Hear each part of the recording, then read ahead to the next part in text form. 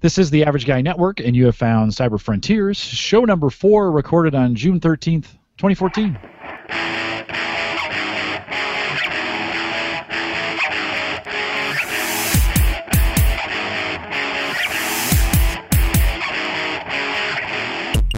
Here on Cyber Frontiers, we explore cybersecurity, big data, and the technologies shaping the future through an academic perspective.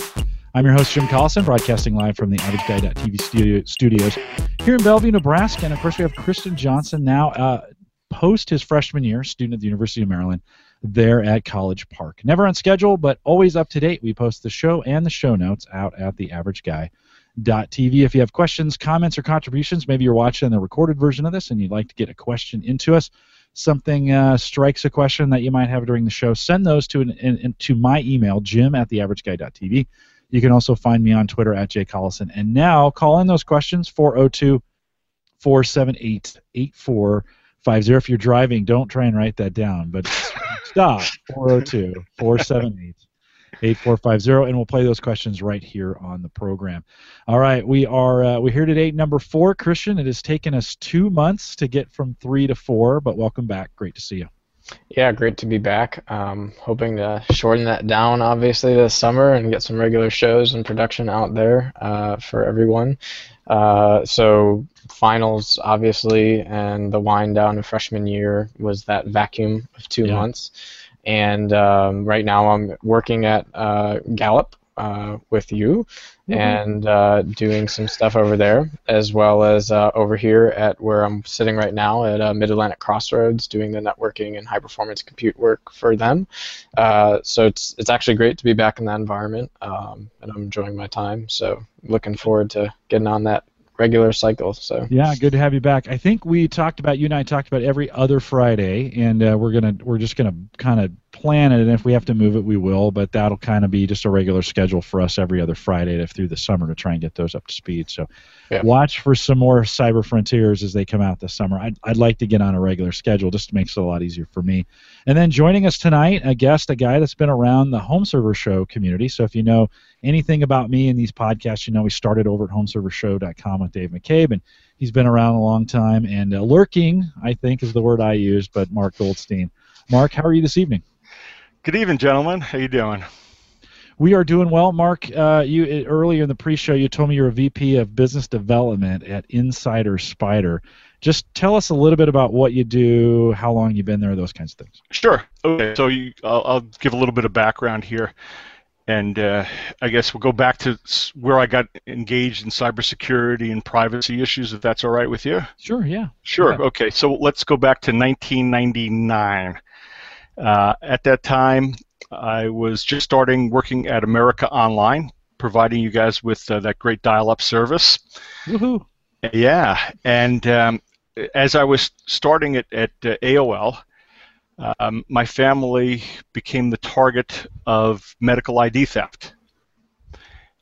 And now, this is in the days way before people were talking about data breaches like every day of the front page of the newspaper. This was something rather rare, but a medical ID breach is pretty significant because, look, if someone steals your money, usually Visa, MasterCard, your bank will make it up to you. But if someone steals your DNA, it's gone. If someone steals information about a medical condition, it's gone.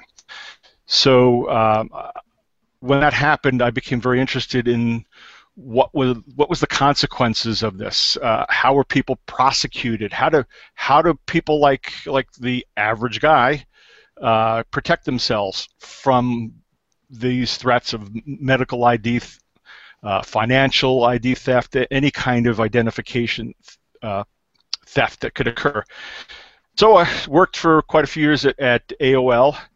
I guess sort of my claim to fame at AOL was I was doing some work trying to find out why we were having a significant problem with cancellations. Ended up visiting 20 customers, and these were actually former customers, as we were going through and with my lab manager looking at their computers. Every one of them had malware, and every one of them thought that America Online was the cause of their problem.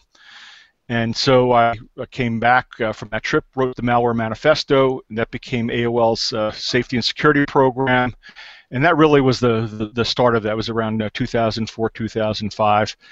I worked in AOL's privacy department. I worked in cybersecurity work. A few years ago, I went out on my own, started a cybersecurity, privacy, and IT consulting business called Safe, Secure, Private. Try to get all three issues in there. It's a long name, but it was quite a lot of fun doing that. And along the way, I'm a advisor to a group called the Online Trust Alliance. And their issue or their concern is that the internet's based on trust, right? You open up an email, do you really know it's from Citibank? You go to a website, do you really know that it's your bank's website? The whole issue of things like DNS and SSL. Of course, we now look at Heartbleed as an example. There's a lot of trust mechanisms that are not available in the internet. Even look at things like your browser, which we're going to talk about in a bit. So I spent some time. In fact, I still am an advisor for the Online Trust Alliance. And now recently I've joined this Insider Spider, which is looking at the emerging issue of insider threats, which, by the way, is not just Edward Snowden, right? I mean, everyone knows Snowden, but I was talking to a guy yesterday who used to be the CIO of the city of San Francisco, and he told me the story about one of his employees who hijacked, it actually was an IT employee, who hijacked all of the servers in the city of San Francisco so that no one could get their password changed. No one could, there was no modifications, and so it's quite a story. But it just goes to show that that insider threats can be someone stealing information. It could be someone doing malicious activity. It's unfortunately a rising problem. And I guess last, Christian and I the other night got together at a group called the Mach 37, MACH37, which is a cybersecurity incubator in Northern Virginia, which is where I'm located. Mach 37 helps startup cybersecurity companies build their products, get out in the marketplace. And so Christian and I got a chance to meet with some of the people who have got some interesting ideas and things like IPv6, right? How do you secure yourself? We're all moving to IPv6. How are we going to be secure when we get to that instead of IPv4? Things like sensors in the network that are focused, or I should say, that are based on biological mechanisms as the basis of their thoughts. So that brings us up to where I'm at today, and look forward to talking about some privacy and cyber security issues. No, very cool. Great to have you with us. Christian, let me throw it back to you with Mach 37. I know that's just a real recent event that you went to. Let's start there and kind of talk through what did you see, your interest in it. You're coming at it with a kind of a fresh pair of eyes, so to speak, from cybersecurity. Walk me through that a little bit. Sure. So for me, it's a little bit different because everyone in the room is pretty senior in the field, doing their own entrepreneurial startups, and really it's like a quiet echo in the room in terms of academia representation. So I was the only kind of university presence, and of course I was from Maryland, so that was just awkward in and of itself, considering this discussed sort of competition between Maryland and Virginia, which we all keep quiet. But so in any case, there was really exciting to see some of the conversations. I think we had a gentleman. The guest speaker was from BAE. Is that correct? Yes, exactly. British Aerospace. Yeah, and we had a really good conversation. So obviously, besides the companies just kind of giving their pitch and doing all the networking and learning about what they're getting at, we had a really good conversation around things like where do we actually get validated and strong data sets for cybersecurity, and that's been a real problem for many research institutions to actually be able to publish research papers that you can have someone, it's reproducibility of work is one of the #1 ratings that gets applied to graduate level work at a university, right? So when we are doing this in cybersecurity and these folks are standing up during these conferences and saying, well, why can't I reproduce this? Well, when everyone says, well, it's because you're not using the same data we were, and we can't give you our data because either it no longer exists or we're under NDA or X, Y, and Z. Yeah, usually it's the privacy issue, right, Christian? Our data is it's our customer data, it's our employee data. We don't want to share it. Right, and so even if it's anonymized, people are very skittish about it. So it's been a big issue. So interesting to hear talks about that. Also, really about kind of focused on where is the mitigation of some of these threats taking place, and really looking at more of kind of a people aspect. Again, I saw that a lot in the folks who were there, which was interesting considering that these folks are all selling a product which is technical focused and they're doing technology, but very interesting to hear the gentleman from BAE basically say that unless you're analyzing why people are getting into the systems and that not the just patching every single possible technology hole that's in your network, you're missing the larger threat that's accessible to you. So interesting ideas. Certainly not the first time I've heard these things, but nice to hear within this type of space where you're looking at startups, venture capital, these companies hopefully getting accelerated to a place where they're ahead of the curve from where other people would be if they weren't a member of this accelerator. And of course, these guys have been in and out of large companies and doing really cool stuff. So Mark mentioned earlier the talks, and just what I learned about IPv6 talking to some of the folks there, really cool to see. So it's kind of a I like the entrepreneurial feel to it, but also having the kind of intellectual conversations is kind of very reminiscent of some of the conversations we have doing research in ACEs and so forth. So very cool event to be at. Yeah, and in fact, I should mention every Thursday night while the cohort class is in session, there's 2 sessions a year, we have a dinner where we bring in a speaker like the gentleman who is the CISO, the Chief Information Security Officer for British Aerospace. So we'll bring in people who are cybersecurity entrepreneurs who will tell their story. Hey, here's where I started. Here's how I got funding. Here's how I found customers. Here's how I grew the company, and all the way to the point where someone came along and said, hey, you got something really cool, and we're a big company, we'd like to buy it from you. And ultimately, if you're an entrepreneur, that's a good thing. So from their site, so just for those following along in the notes, Mach 37 says they're an incubator, right? For it. Mach 37 is an intensive 90-day program created to launch cyber startups. So why the particular focus in that arena and just not tech startups in general? Well, because there was a market need, right? Christian is across the river, the Potomac River. He's in Maryland. I'm in Virginia, and this particular area is just a hotbed of cybersecurity innovation. The internet was built here out of the Pentagon and DARPA. So there's a lot of companies, a lot of expertise that's come out of both the government and the enterprises. So there's certainly a lot of tech incubators. I know Jim, you do a program where you bring in some folks from the local area around your home talking about incubation and startups. So this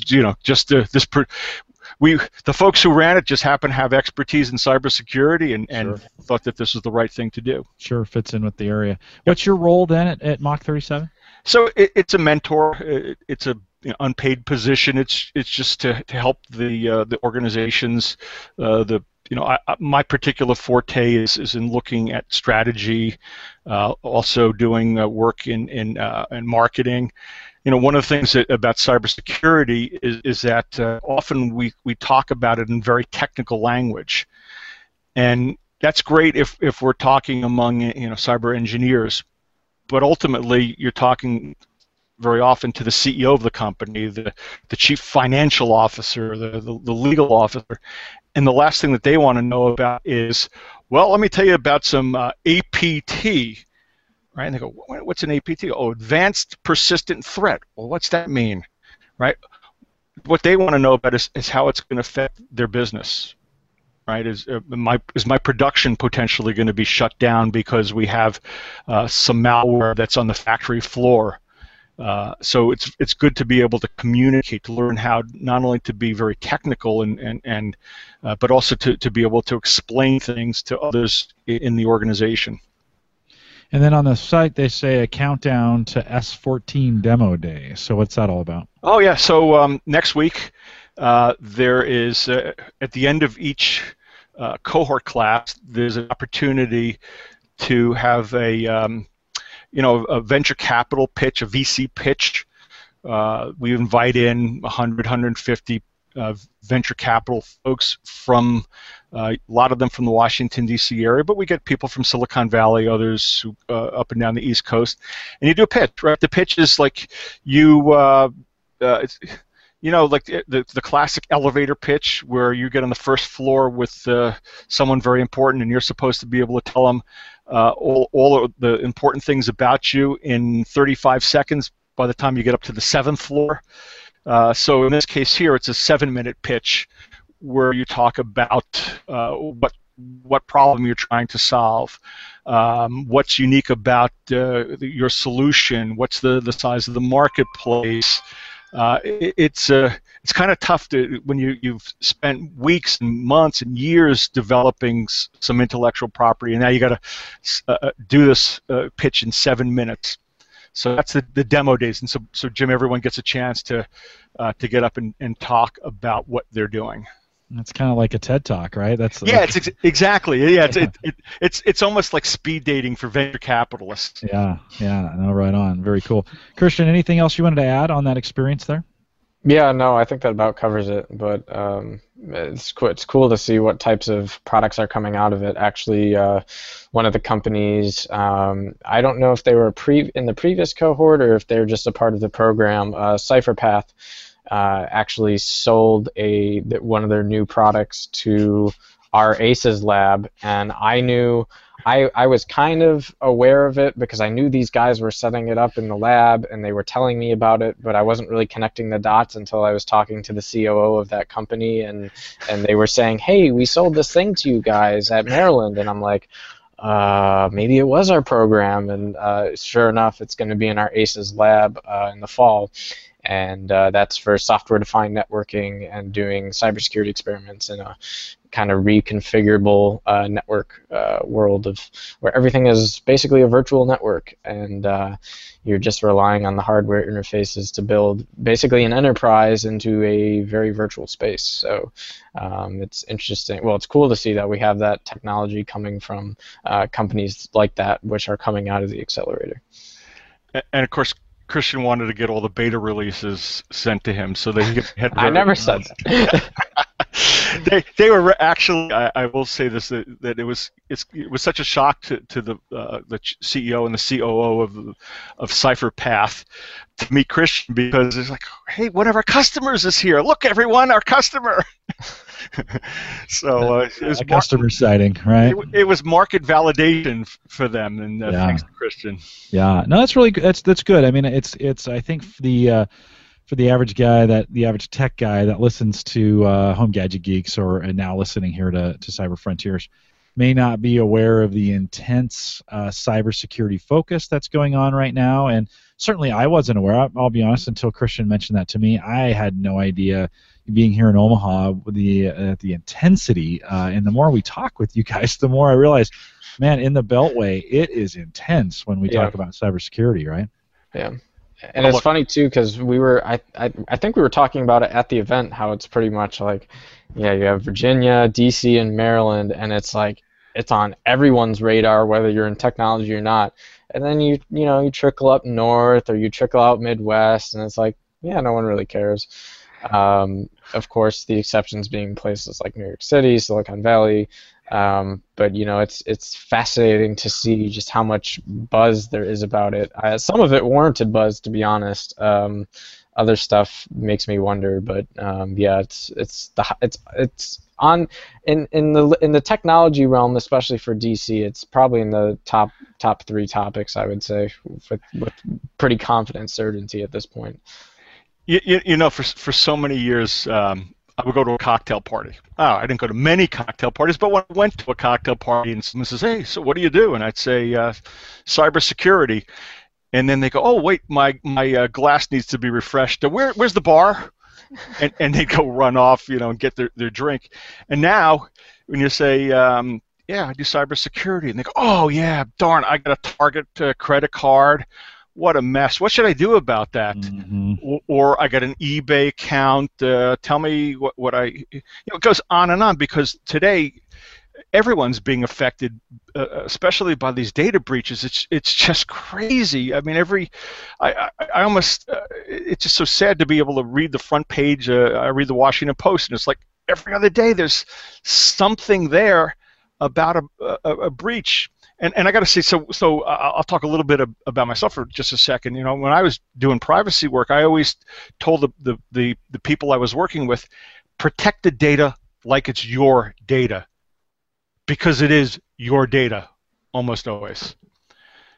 And I think that's, you know, often we kind of forget that when there's a breach, you know, it's mom, it's dad, it's your brother and your sister and everyone else that are being affected by it. Yeah. So I'll get off my soapbox. I'm just very, very passionate about protecting data. No, and rightly so, and I'll cover up the numbers, right? But I have a new credit card here that it's in my hands because of a breach, right? And you know, there was a breach, and of course Chase had to reissue a whole.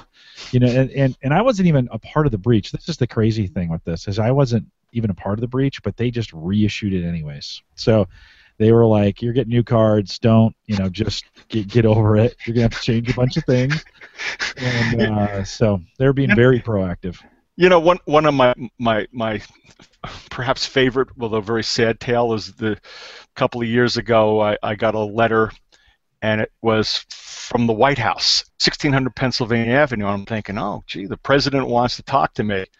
No, it wasn't the president. It was the privacy office.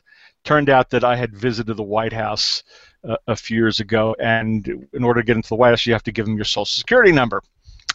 Well, guess what? The hard drive that contained my Social Security number was stolen. So I have this letter. I should frame it. You know, the day that the White House breached. Apologized. Yeah, exactly. Crazy. Yeah.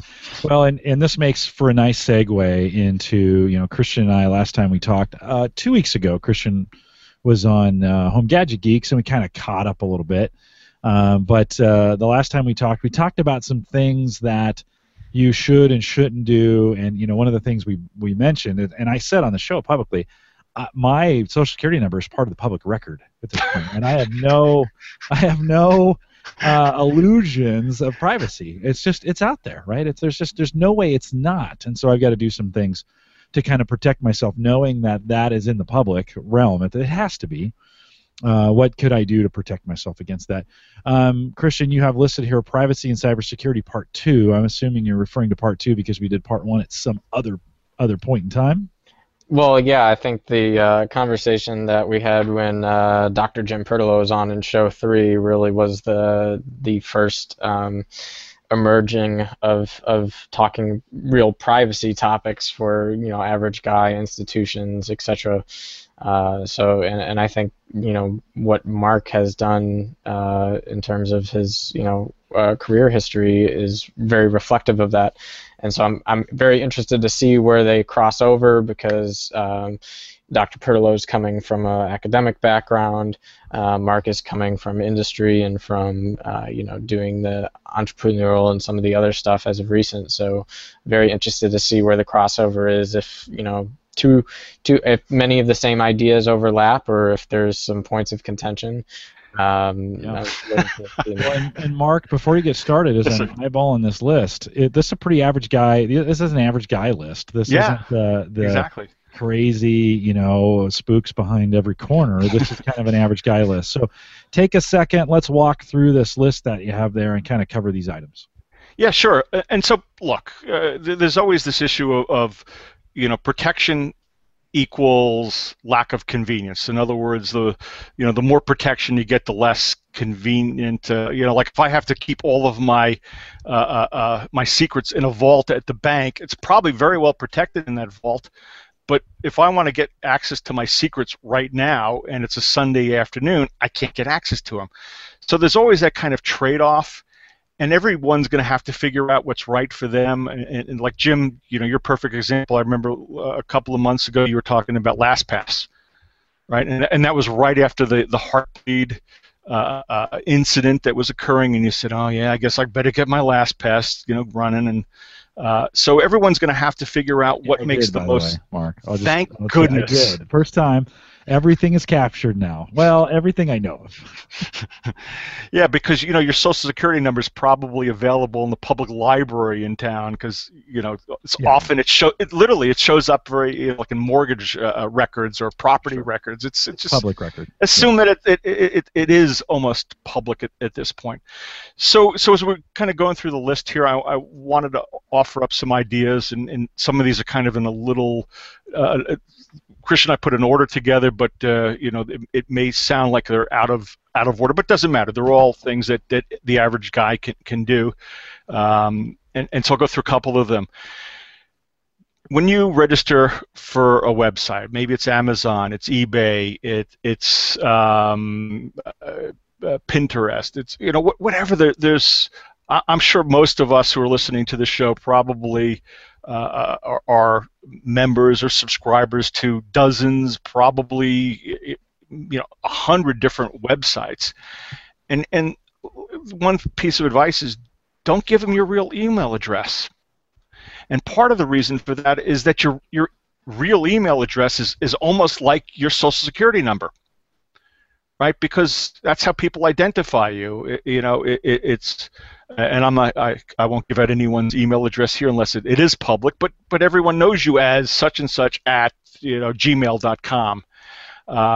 And so the suggestion here is to use a service like Abine, that's A-B-I-N-E, abine.com, and they have a free program called MaskMe, M-A-S-K-M-E, and if you go to abine.com, you look for MaskMe, and it's really simple. What it does is it hides your email address. So when I register for a new account, it gives me an address that's basically a pseudo-random address, and the website, all they know is a pseudo-random email address. But Abine then sends all the email that's supposed to come to me, and they forward it to my actual email address. I also not only use this from a security perspective, but I also like to know who's sending out spam. Right, so if I see an email address and I go, oh, didn't I give that address to company X, and now I'm seeing spam to that account? So it's pretty simple to do. Does that make sense there? Getting a kind of fake email address. Let me ask you though, how different is that than say just I get 5 or 6 alias accounts in when I open up a live account through Microsoft? It allows me to create 5 aliases. What if I have one that's called like spam me not at outlook.com, right? That I created on purpose to use as a spam. Right. How different is using a service like this than having a dedicated email address that you give when you sign up for these guys? Yeah, Jim, it's very similar. The difference is that once that spam account, well, first of all, if you're just using the address for purposes of just registering and you're never ever going to use it again, who cares what the address is? But if you're going to have a going relationship with an organization, you want to have an address that they can use when they want to communicate to you. So in this case here, it's like the spam address you have, but I could have 100 of them, okay, as basically as many as I want, and I can control each one of them. So if I decide that I no longer want to be a customer of eBay's, I can go into my control panel for the MaskMe and shut it off and say, no more email from eBay, and I'll never see another email. And so here's where I'm going to move this into a much larger question, right? So I've heard now multiple opinions on both sides of the argument on whether or not IPv6 is in fact more secure. And on one side, I have people who are telling me, well, you have, I think if every person was on a planet, they could each have like a quadrillion billion addresses or something like that. So this fact that you are a very small needle in the haystack makes it more secure.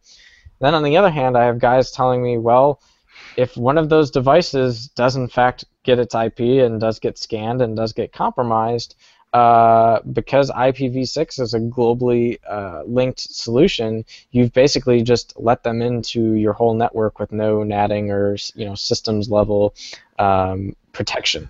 So the question becomes, at the same level of concern with emails, is there really a justification for this notion where we have a bunch of many small possible addresses that we can turn on and turn off versus, well, we know that this guy is at this address anyway, so why not just filter and do the protection there? And I think when we talk about email addresses as identifiers, the same type of question comes up. Do we really care whether or not someone knows that this address is linked to me? And when we start looking at the big data and the data mining aspects of this, 9 out of 10 times the companies that collect massive amounts of data will say, well, yes, we're collecting all this information about you, but we're anonymizing it. So this really isn't a thing. Let's assume, though, that they're not. And let's assume that they collect all this data and you are, let's just call it the evil Google. Of course, some people think that that's a fake. That's a fake company, right? Right, Christian? Right. It's a fake company. Okay. Just wanted to make sure. Some people think it's not a fake company. I remain neutral right now. But so evil Google collects all of my data, just all of it. Anything that I'm using as a service comes up to them, but I am one of a billion customers that use evil Google. So what's the percent probability that someone at evil Google is going to actually maliciously use my data? Is it conceivable that you can answer that question 1 in a billion? And if so, you've just made the same argument for IPv6, and yet, you have 1 in quadrillion addresses, so you must be secure. But we just said that with the privacy argument, and yet people are like, no, this can't be possible. They want to find you, you're in there. And so, is there really any reconciliation between the two topics? Because they're really it's the same question of what is the level of scale in these issues. It's the same problem. Wow. So how many hours do we have for this podcast tonight? Less than 1. Less than 1. So maybe obviously this is an issue of uniqueness, and whether it's your social security number, it's an IP address, it's any other identifier. I think for purposes, at least perhaps of the average guy show, if someone wants to be able to control their email addresses, turn them on, turn them off, Mask Me is a pretty simple way to do that. And yes, frankly, there probably, we could talk a lot about whether a quadrillion IP addresses is unique enough, or are we just back in the same situation again? We're just fooling ourselves. Is that, Christian? Would that be the way you'd like to end that? Yeah. No, I think that's valid. So maybe after the show, hell, guys, I'll stay up till at least 2 or 3 in the morning. We could talk about this. I probably won't. Okay. So you want me to go on with a couple other things here? Yeah, I want to hear the other stuff too. So this one I'm going to make really simple, and that is just everyone should be aware that when they use Facebook, when they use LinkedIn, their privacy settings, and you could control if you want to be more anonymous or less anonymous. Again, this is one of those things we could spend probably an hour talking about the various controls. Be aware that they're there, and check them out. Make sure that it meets it with your comfort level. What is it that you want to expose privately to your friends, and what do you want to expose publicly to everyone else? Mark, a few recommended settings in there. I know we don't want to go through them all. Nah, but... I'm not even going to attempt on that one, but because it frankly. So, for example, LinkedIn, if you're a job seeker, you're a recruiter, Jim. So you're trying to find out information about your prospective employees. If their privacy settings are set so high that you can't find anything out about them, then it doesn't serve their purpose if they're looking for employment. It's funny because I teach a LinkedIn class every week, and occasionally I'll have someone who comes in from let's call it the intelligence community, and they'll say something like, well, we're not allowed to use LinkedIn. It's kind of interesting to see how things are evolving in the world of social media. Mm-hmm. And this kind of piggybacking off the whole privacy aspect, how do you feel when you look, you get that weekly feed from LinkedIn and it's, these people have viewed your profile. How do you feel when it's like 6 anonymous people viewed your profile? Yeah, exactly. Exactly. To me, that's almost as much upset as it is. It's like, I want to know who are these. I mean, to me, I have some level of care. Like, okay, either this is their default setting, or they really took the time to go incognito window and look at my profile anonymously because they don't want to know. But then I sit here and think, well, gee, I do the same thing all the time. If I don't want someone to see that I looked at their profile, I just open up an incognito window and hit it. So it's bizarre that it's always a two-sided coin, and you're like, yes, we want to be anonymous. And so I made the decision with my LinkedIn. It's a public-facing website. If people don't know enough about what I'm doing in industry by now, they're not going to get much more or less from LinkedIn. So if I visit someone's profile, it'll show my name. Yeah, they know I work here and there, but I don't really care at this point. People know what I'm doing, at least at this juncture in my life. So it's, for me, I'd rather not have be pinging up anonymous on other people's profiles because I find it annoying. At least tell me what company you're from, right? But I don't always get that. So. Well, all right. I'll say one more thing about like LinkedIn. They ask for a bunch of information when you first go through registration. One of them is your birthday. Now, it's okay if they're using the birthday because they want to use it as an identifier. By the way, I should mention that when a website asks me for my birthday, on January 1st, if I go to a website that asks for my birthday, guess what? My birthday is January 1.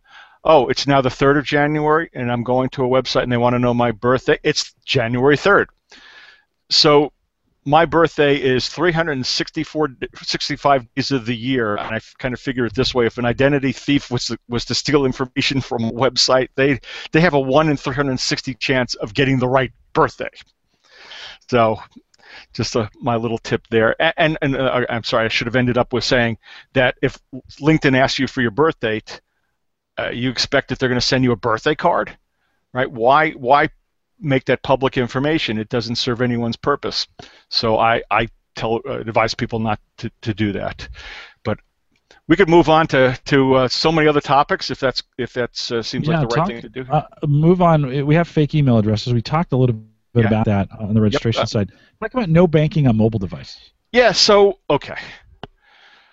Let's talk about mobile devices just for a second here, especially Google. So the Android operating system. Here's a quiz question for you guys. So when the Android operating system was created, do you think it was built with enterprise security in mind? No. No. Well, what do you think the impetus for Android OS was? Usability, UI, scale to the masses. How about showing ads and selling applications? That's really where it came from. That's the genesis of it. And over time, both Apple and Android, Google have developed additional mechanisms to make their both iOS and Android more secure, but that's where it came from. And then you take this OS that was not designed from day one with security in mind, and then you give it to a manufacturer, to Motorola, to LG, to Samsung, and then they throw in some additional software. Right, so I had a Samsung S3 recently, and Samsung was really nice because they gave me the Samsung Music Player, and they gave me the Samsung Wallet and the Samsung Maps, right? And I couldn't get rid of them unless I wanted to root the phone, which is something for another discussion because that's probably not the safest thing from a cybersecurity perspective. So I got all these applications that came from the manufacturer, and they're constantly getting updated. And who knows who wrote those for Samsung or LG or anyone else. And the next step is I go to the Verizon wireless store, and those kind people at Verizon, what are they doing? They're adding in their stuff. The NASCAR application, NFL, their music player, their maps, their whatever. And so frankly, by the time it ends up in my pocket, I've got an insecure operating system with applications that are added by the manufacturer, applications added by the wireless carrier, and then, I'm going to now go out and get Angry Birds. And you guys have Angry Birds on your phones? I don't. Jim, your kids, I bet, have it. Nope. Oh. No. Not for any reason. We just never went that way. All right. Is anyone Angry Birds is one of the best sellers? Anyone know where Angry Birds is that a U.S. company? I believe so. Yes. I think it was a startup in California, maybe. Well, unless we've now taken over Finland, which is possible. Things happen quickly. It's a Finnish company called Roxio, and my point is that even us who are, we know pretty much what we're doing. We're well, I hope the three of us are smart people. Obviously, otherwise we wouldn't be on the show. But an application gets added onto your phone. You don't even know who it came from. I mean, at least on your computer, right? If Angry Birds was a pop-up on your computer one day, and they said, "Hey, would you like to play this kind of cool game on your Windows PC?" You go, "What?" You never would install it, but yet on our mobile devices, we'll install anything. And you don't know who the publisher is. What was it? Nappy Birds was a takeoff on Angry Birds. It was written by like a 20-year-old developer, and by the way, I love the young people write great software. I mean, I don't mean to pick on a 20-year-old developer, but he was a gentleman from Vietnam who knew what was in that application, right? Is there something that may steal various your banking credentials? I don't know. So it's a long way of saying I'm a little nervous about anything that goes on with my cell phone, so I'd rather not do anything secure. Yeah, and let me say, Mark, I think that's a reasonable request, right? I mean, I think there's some people who are like, well, what do you mean? I want to check my banking stuff. I think it is one of those things. It's like you have to ask the question, how safe do you feel with that? And all those points are super valid. I mean, it is right now. They get vetted, but we don't know how much. There's security on the phones. We don't know how well those work. And so it is. And as you're saying that, I'm thinking, I don't do a lot of banking on my phone. For me, my bank is where I work, so I can just walk in, and I do that a lot. Oh, we're jealous. But I have a credit union right there at Gallup. So, but that being said, we push online services and such like that, and so I think it's reasonable to think through, and especially what you just said about we just install everything. That's a reasonable request. So I think people have to really think through. What are they? I mean, I think Android's to the point now where it's more secure than it's ever been, but you really want to, before you go do that stuff, you want to think through, hey, what have I done with this phone? I personally would not be as worried about Samsung apps and some of those other apps because those are companies with big pockets and a lot of liability. Yeah, and hey, Christian? Yeah. Should we ask Jim about OpenSSL? And all of the big companies that were using OpenSSL? Sure. Well, Yeah. but I would say that's different because that is open source software that is contributed to by the community, Mhm. not necessarily an app created by, not Samsung is creating a music app. I would not be as worried about them trying to track my personal PII or whatever Mhm. information that's in there as I would about other things. Does that make sense? Yeah, so we're talking actually kind of two issues here. One is the privacy aspect about your information ending up in places you weren't expecting it, Right. and then the second piece is it secure, right? Can a bad guy come in and steal that? Right. Right. So my point is just look, be careful on mobile devices. I love them. I'm like everyone else. I use them all day long. I get in the car and the first thing I'm doing is turning the GPS on, even if I'm going out to get some milk or something. But just be aware that you're installing software that you don't know who it came from. So you wouldn't do that on your PC, right? It's if Angry Birds suddenly showed up on your PC and said install me, you'd go, huh? No way. Yeah. No, I don't disagree. Christian, you want to add anything to that? Yeah, well, I think the encryption standards too are really changing. The actual percent probability that encryption standards aren't as secure as we think has actually, I think, gone up and changed in a lot. I mean, really, we saw a couple of years ago, well, not a couple of years ago, probably in this year, last year, the RSA had some serious problems, which, I mean, gosh, some of the top companies that are dealing with sensitive information all have those little RSA fobs. Well, who knows how secure those ever were. OpenSSL, again, used by almost 40% of people who implement SSL, which was thought to be impenetrable, right? Well, I guess it is when properly implemented, but I rest. But then we also see companies like TrueCrypt, or not even a company, it was a software called TrueCrypt, and TrueCrypt is the most interesting of all of these because the software was written and published anonymously, and put up on a website, and no one really knew they could trust it until everyone kind of was like, yeah, this is pretty good. There's no real agenda here. It's out there. It's anonymized. I don't remember if it's open source. It might have been.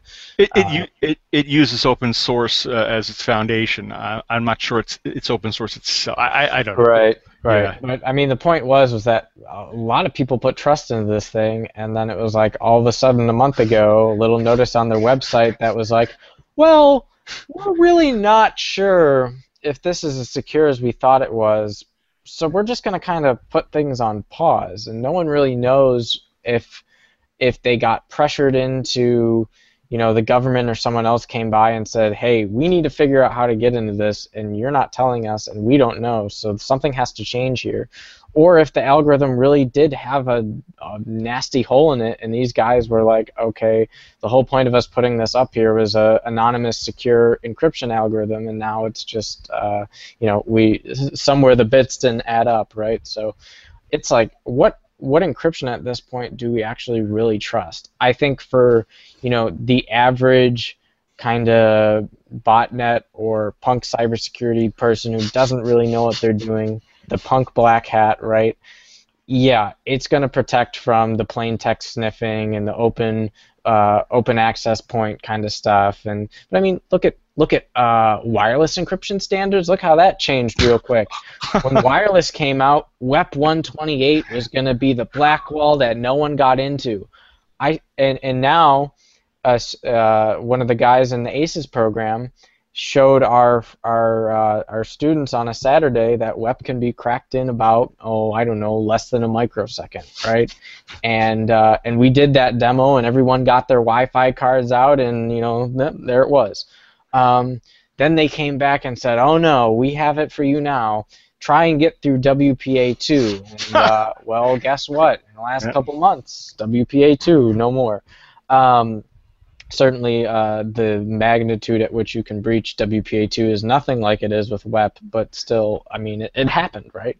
The caveat to that being once you get into the enterprise WPA2, where there's a radius server and some other authentication things going on, the fact that the encryption isn't all up to snuff isn't exactly as big of an issue. But the point is that cryptography, which everyone thought was somewhat, had made progress, is really pretty vulnerable at this point.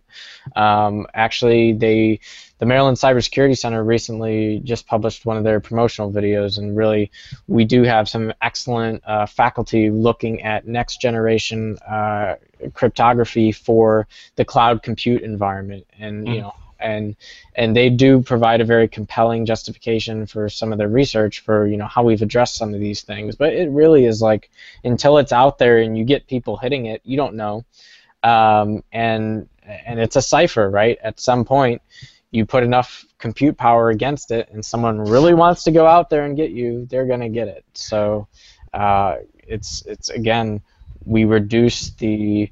I think cryptography is much more the area where we reduce a surface area almost to a very small probability, but the probability is still there. Okay, so we're going off script a little bit, and I love this. I hope it's okay with as we continue on here. If the People's Liberation Army in China wants to get access to your data because it has value, it really doesn't matter what you're going to do to protect it. They're going to get access. They have practically unlimited resources. You can't get enough resources in most organizations unless perhaps you're the federal government. So this is a tough conundrum that all of us face. Perhaps this is a conversation that above the average guy, but at least understand that a lot of things that we thought were safe are now being scrutinized, and we're coming back and going, oh, wait a second, we got to think and make sure that we pay attention to what we're doing as the average guy, which will lead me into the next piece about LastPass. I love LastPass. I really love LastPass. And I know, Jim, I've heard the show where you had some folks, you had Amber from LastPass on, and Amber was shaming you into getting all of your passwords set up with LastPass. I admitted, every time I have her on, I get, I got guilted into doing that, and then I never get around to it. And I had some in there. I wasn't using it completely. And actually, the reason I wasn't using it is because I couldn't get it to work at work and on my work laptop. That has recently changed, and so some things have opened up that allow that plug-in to work, and so now I'm fully on board with LastPass. And it's interesting with that. I begin collecting. I'm starting to find accounts in places where, like, you go to the screen and it doesn't auto-populate. Like, oh, another account that I have that I need to add to LastPass, and so we're back on. We'll actually have Amber back on Home Gadget Geeks, I think 3 or 4 weeks. She's going to come back. Oh, great. Okay. Specifically about Heartbleed and what it did for LastPass, because they had to just go like gangbusters. Oh yeah, they have that pretty cool feature, yeah. And I'll let Amber obviously talk about that. But the one thing about LastPass that didn't get talked about previously, and I think deserves a mention, is in the world of cyber. Again, I talked about convenience a little earlier. The trade between convenience and more security. So for me, I've made the decision that I'm going to use LastPass to store my passwords, but I want to have more than just a 16-digit random number, alphabet, characters. I mean, it's just full of stuff that the friends that are close to a Christian in College Park, just a little north of there, they have a nice big agency. They would have a little bit of a time trying to figure out my LastPass password, although I hope they don't take this as a challenge. But nonetheless, when I do log in with LastPass comes back and it has a feature called multi-factor authentication, also known as two-factor authentication.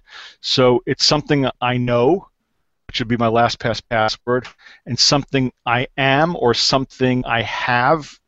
And in this case, it's something that I have, which would be my phone. So I log in with that long password and LastPass.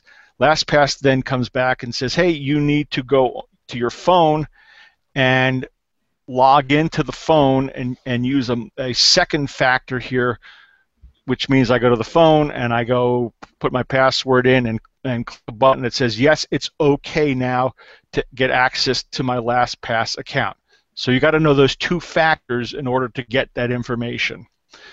And I highly recommend that, Jim, you're going to be our guinea pig to see how easy this is. Yeah.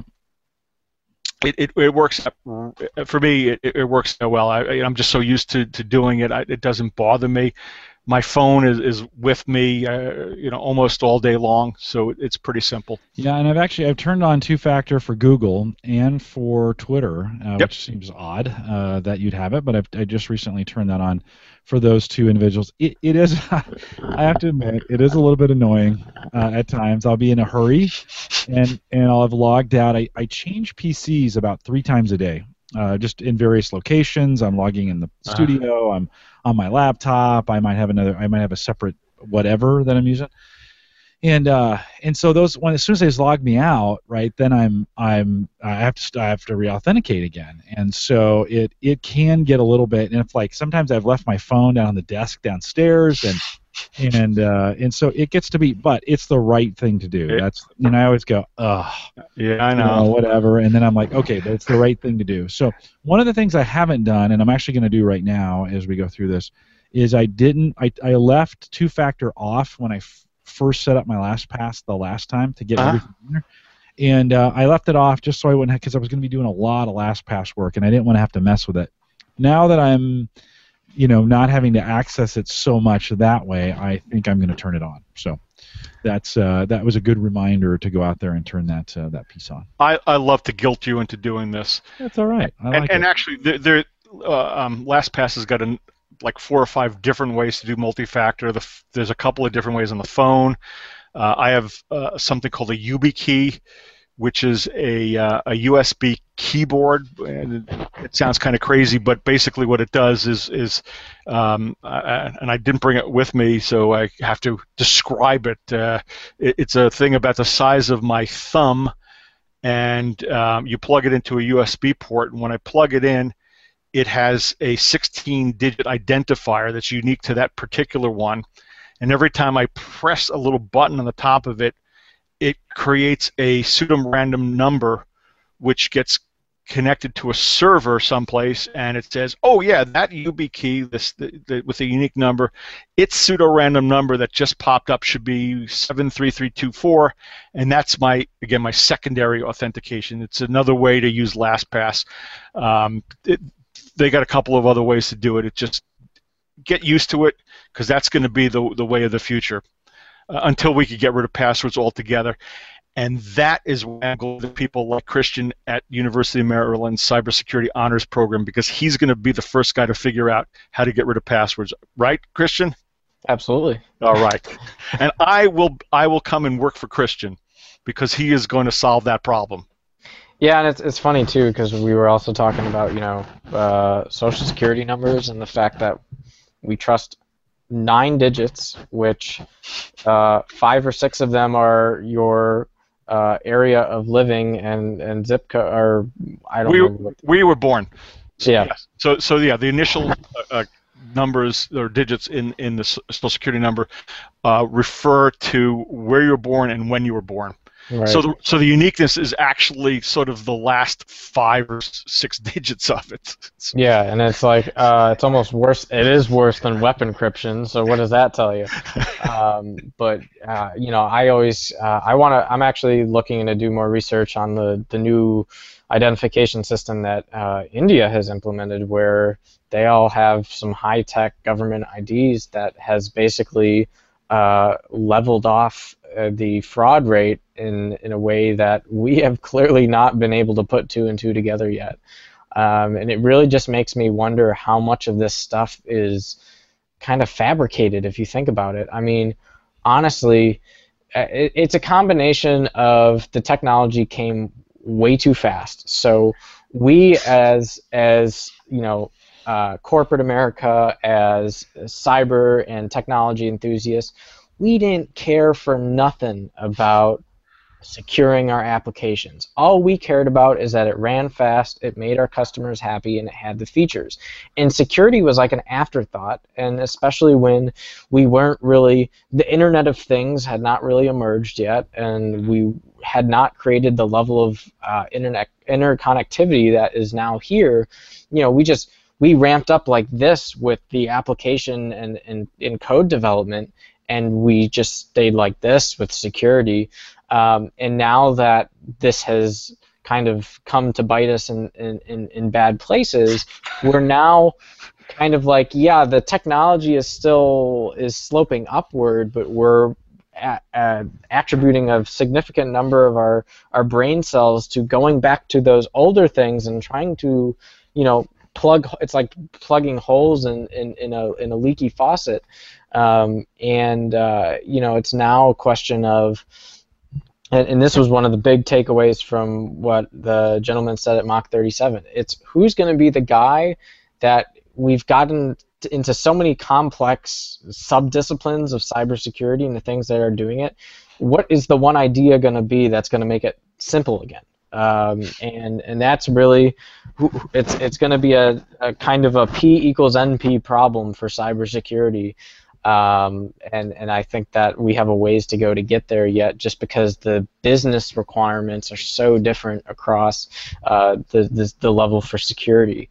But yeah, things like passwords should start to phase out. Things like social security numbers should not exist. Mm-hmm. Applications like Target storing our actual numbers and pins and other data that need not be there should be gone.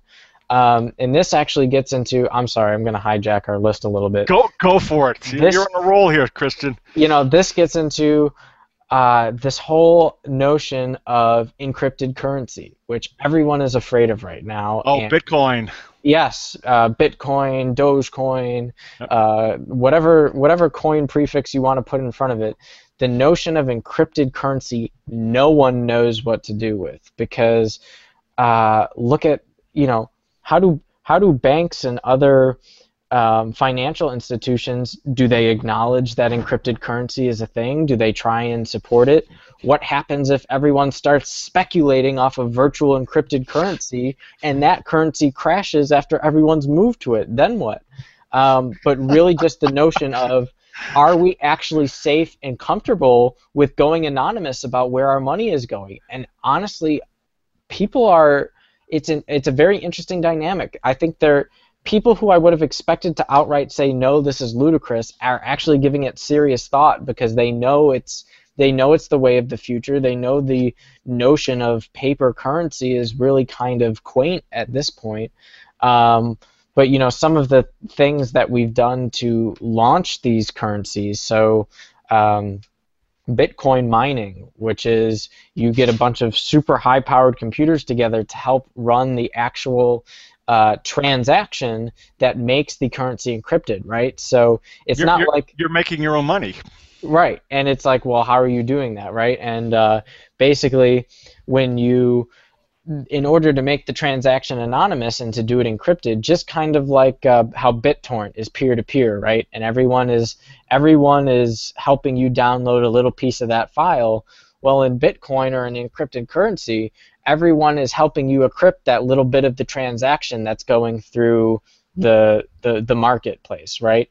And so, you know, it's like, this is an advanced technology, and if we implement these kinds of solutions with the internet, with our financing sector, 99% of the problems of the data breaches and the financial breaches we've had are eliminated under this system. Now, that's not to say that new things might not emerge once we start going to these systems, but I think there's a twofold coin of people acknowledge that these are the advanced technologies that fix these problems, but I don't know if everyone is actually comfortable with letting go into this world where everything is kind of it's an anonymous third-party internet gentleman who's doing all your transactions. I honestly don't know if people can think that way. And I certainly think it's going to take another kind of generation for us to get there, but I think it's going to happen. We're also seeing that the internet itself, which is really very systems based, where there's a gatekeeper, right? Everything is a gateway, everything's behind a router, protocol communication establishes, and then you send back a response saying, yes, I'm here, and then a packet comes this way. There are now things that are basically applying the principles of Bitcoin to the internet, where everything is an encrypted, almost like we are the Borg. The Borg is now coming to the internet, where every little device is a piece of this collective encrypted internet brain, where all the transactions of data, knowledge sharing and storage happens in a kind of ubiquitous level playing field, where there's no gatekeeper and you're not, entering one kingdom and leaving another. And so it will be interesting to see how far we go into that model, and if there's a cutting point, if there's a point where we say, no, we still need gatekeepers here, here, and here, but the rest can be an anonymous pool. And I think that these technologies are going to change a lot of these conversations that we're having. I certainly also wonder, and that's one of the cool things about things like Bitcoin, is that they purposely did a growth decay so that by the time the technology matured, people would no longer make money off of the transactions, because the theory, I guess, would be that, and don't quote me on this because I haven't validated this yet, but the theory being that you would have so many transaction systems available in this ubiquitous thing where there's really no financial incentive anymore. But when Bitcoin started, it's like you get, here's X amount of, when your computer solves a particular code, right, on the CPU, you get like, I think it's 10 to the -9 Bitcoins, right? One Bitcoin right now goes for about, give or take, $640. And and they basically did a growth decay of 1/2, so just like bacteria decays at 1/2 rates, they're doing the same thing with the transaction reward you get for solving a code, so that eventually you're pretty much making no money 10 years from now doing these transactions. So that's a whole nother space that we have not even breached into, but it makes all these conversations seem like child's play, like, oh, what is a password? Why are we doing that? But again, I think the much larger question is: are people? See, we're so double coined on these issues. We love to say that I want my identity protected, I want to be anonymous, and then it's like, well, we will give you this anonymous pool where you know no one, and it's like, well, wait a second. The whole point of the internet is that we're supposed to be able to communicate with people, and preferably communicate with people that we know. And I think people get very mixed between, my financial business, my data business, my business. I want to know who I'm doing business with, and there are double standards that I think we're in this kind of middle play. And I'd love to get someone like Vint Cerf, who built the gatekeeper model when the internet was first come up. I can't wait to ask him, what do you think of this stuff? Is this something that if you had saw this 30 years ago, you would have picked this over this? And if you had to do it all over again now? So those are questions I'm eagerly looking to get answers to soon, and start debates on that, because that opens up a new space for why does all of this matter? Jim, I think, does the Average Guy Network provide breakfast for the guests on the podcast? No. Christian and I could go for another. It's 9:20 here in the East Coast. We can just go on and on. We'll have breakfast on the show tomorrow. Well, the good news is that we have more than enough material to come back and to do another show. The good news is we're always looking for stuff to do. I do want to be careful that we don't go too long, because folks kind of start tuning out, and there's a lot of good information. So, So Christian, I'm gonna see if this is a good spot for us to break. We can reschedule Mark to come back on and cover some more. It's not like that information is going to change in the next couple weeks, months as we go along the line there. So are you all right with that? Yeah, because I do want to get into some of the data disaster resiliency, those topics. Believe it or not, Mark is the first person that made me realize, oh, this does actually fall into these topics. They're relevant. I also want to, well, we're gonna line up some guests shortly. I gotta work on that, but I want to bring some of these topics back to the big data side too, because there's some very relevant things happening there right now. So I have a lot of people who can give some good talks on these things that I've just brought up.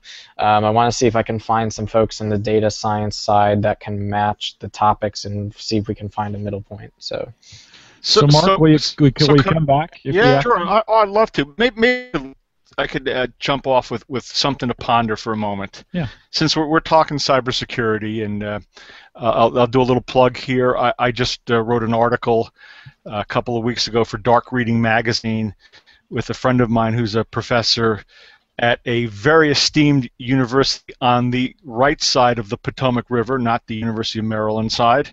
He's at George Mason University. And the article in Dark Reading was called Cybersecurity Myths.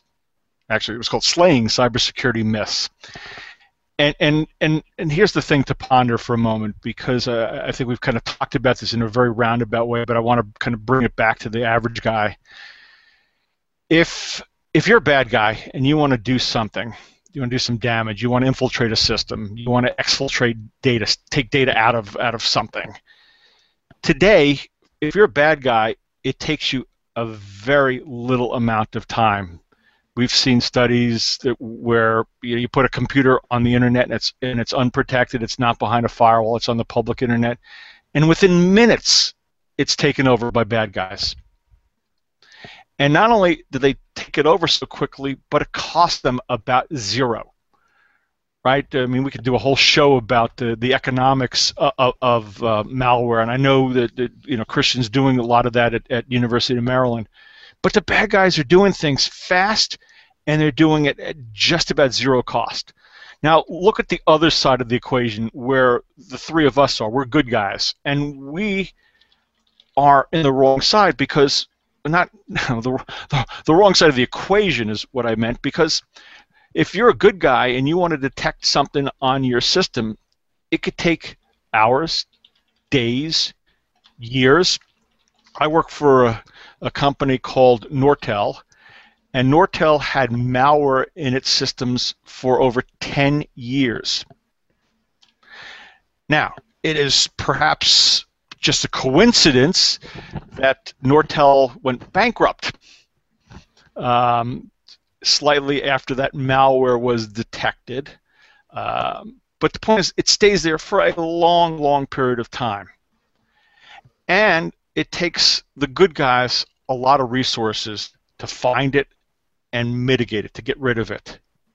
So that equation, good guys, long time, hard to do, expensive. Bad guys, quick and very little effort. We're on the wrong side of that equation, and it's people like us who are doing cybersecurity have got to figure out ways to turn that around, and then we're all going to feel a lot more safer. So I think that's sort of my parting comments. Yeah, I think it's a good one. And my parting comment will be that I naively forgot to include in my previous conversation that today the Canadian Supreme Court rules that internet anonymity. Thank you. Anonymity.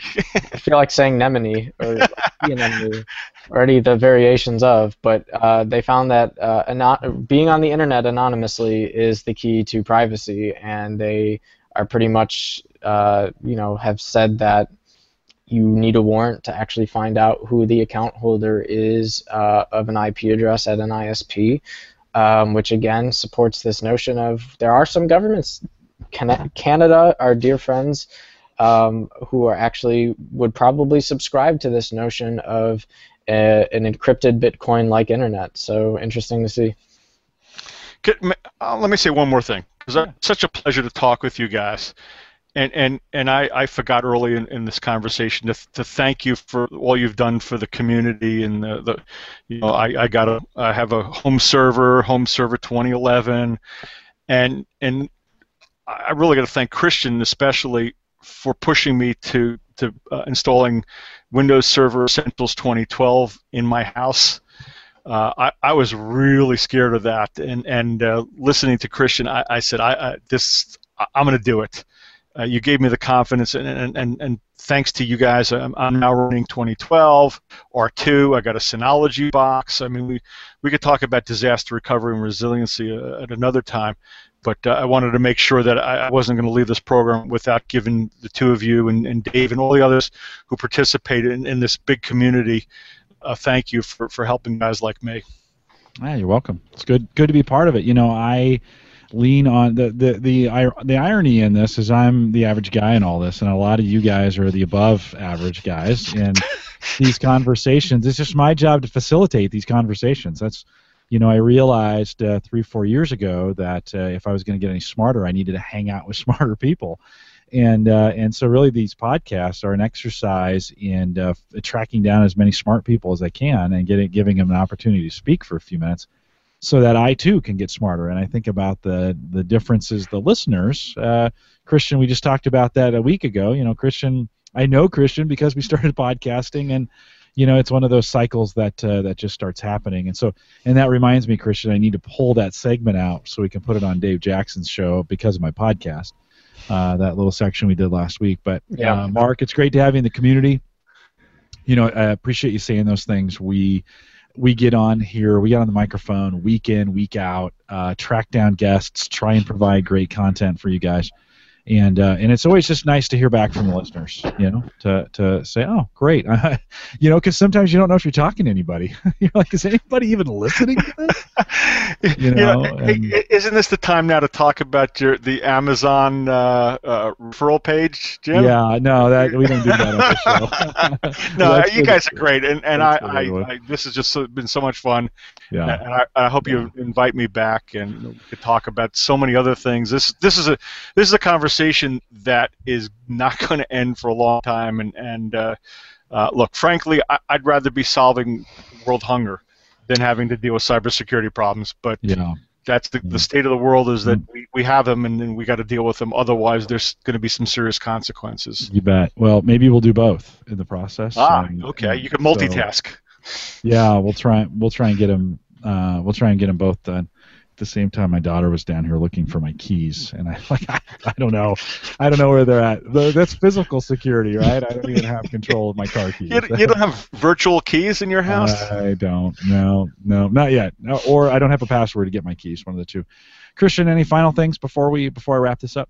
No, it's great to have both of you come out tonight, and of course we'll be back on June 27th. It's like the 27th, although as I look at that date, as I think of that in my mind, I think, man, I know I've got something planned. So we'll just take a look. The goal, like I said, will be every other Friday, every second and fourth Friday of the month. That's kind of what our thoughts are on this. Twice a month, get them done second and fourth Friday of every month, and then you can start counting on that. Hopefully, I'll clear out some space and try and make that work on my schedule, and we'll be back. We'll shoot for the 27th. If not, we might do a Saturday show, so we'll just kind of keep you posted as we go forward. Mark, watch your email box, because I will do that.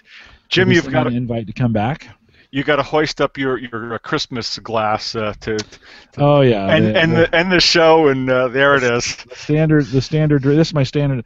All year long. This is part of the podcast community here at theaverageguy.tv. We'll be back in a couple weeks with Cyber Frontiers. Don't forget, we've got Home Gadget Geeks. If you made it to Cyber Frontiers and you're like, oh, I'd like some more tech talk, we do Home Gadget Geeks every Thursday night, 8 p.m. Central, 9 Eastern, out at theaverageguy.tv/live. And there's a whole host of communities on the Geeks Network, so thegeeksnetwork.com, and we got a lot of stuff going on. We'll wrap this up for now. You guys stay around for a minute, and we'll be back in a couple weeks. Thanks for listening, everybody.